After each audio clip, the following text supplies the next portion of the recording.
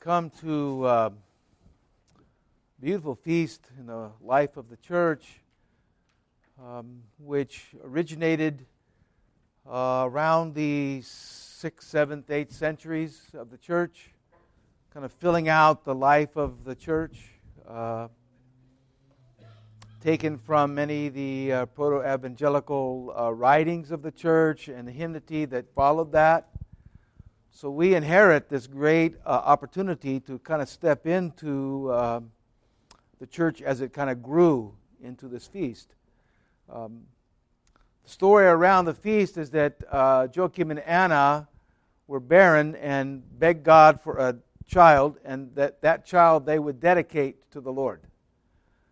And so once Mary was born, they made plans to take her to the temple and give her to God. Just give her to God.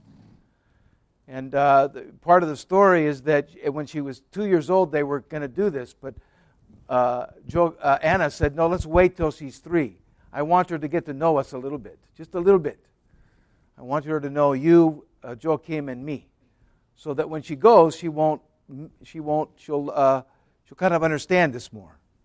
So she goes when she's 3 years old. And in the Psalm of David, there's a beautiful picture of virgins escorting the virgin into the temple. And here she comes with maidens, with lamps, into the temple of God. And there to receive her is the soon-to-be father of John the Baptist, Zacharias the priest. And St. Theophylact says that when he received her, he was out of his mind. Because when she came up to the temple, he let her go all the way into the holy place, which a priest only enters one time in a year, a priest only. And she just walked right in, and he escorted her right into the holy place. Of course, the Holy of Holies needed to go to the Holy of Holies.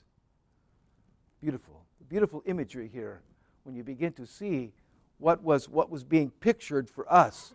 The Holy of Holies, the one that would bear God into the holy place, entered the holy place.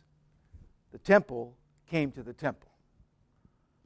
And so we rejoice in this moment in the life of the church where we celebrate this kind of odd happening, yet to us it's very understandable that the temple, coming to the temple, the Holy of Holies, would need to go to the Holy of Holies. She then lived in the temple for 9 years and then was betrothed to Joseph, a relative of hers, to take care of her so she could live her life as a virgin, which was not heard of, which was not a common practice in the Jewish culture. But so betrothal was necessary to Joseph. And so we come to this beautiful moment, and I'm thinking about it in regard to the feast that we're about to celebrate, the earthly feast, Thanksgiving. Should we not be thankful for this moment, for what she has done for us?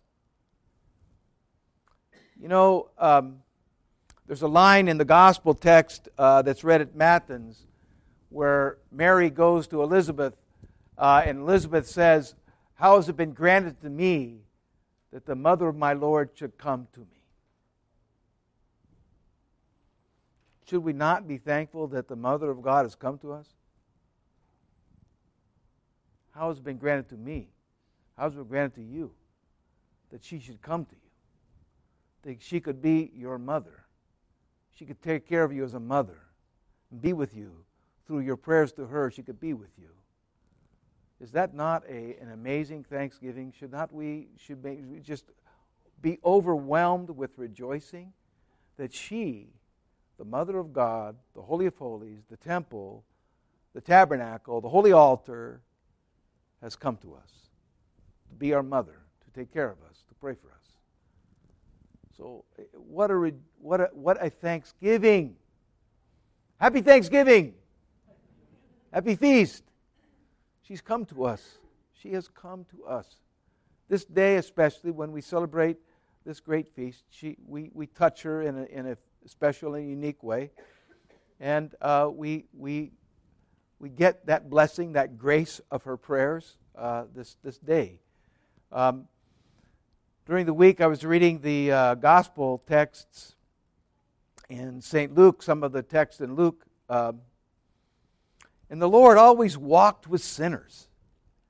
It was like everywhere. He walked with the sinners. He walked with the tax collectors. He didn't go talk to specifically to kind of save the Pharisees and Sadducees. He went and talked to the sinners. So she comes to us sinners today. Do you feel worthy of her? Do you feel worthy of the Lord? No, but she comes to us in our unworthiness. He comes to us in our unworthiness. Another Thanksgiving. Another Thanksgiving. That all we need to do is humble ourselves in repentance, and we receive in our humility this blessing of the presence of our Lord and the presence of the Mother of God. Today we will conclude the service with the Thanksgiving prayer, the paraklesis of Thanksgiving. And so I won't take much more time. In fact, I won't take any more time. So we can get through the liturgy, receive Holy Communion, be blessed by that, and then just listen to the beautiful words of Father Gregory. So, God bless and keep us through the prayers of the Holy Mother of God. Lord Jesus Christ, our God, have mercy on us and save us. Amen.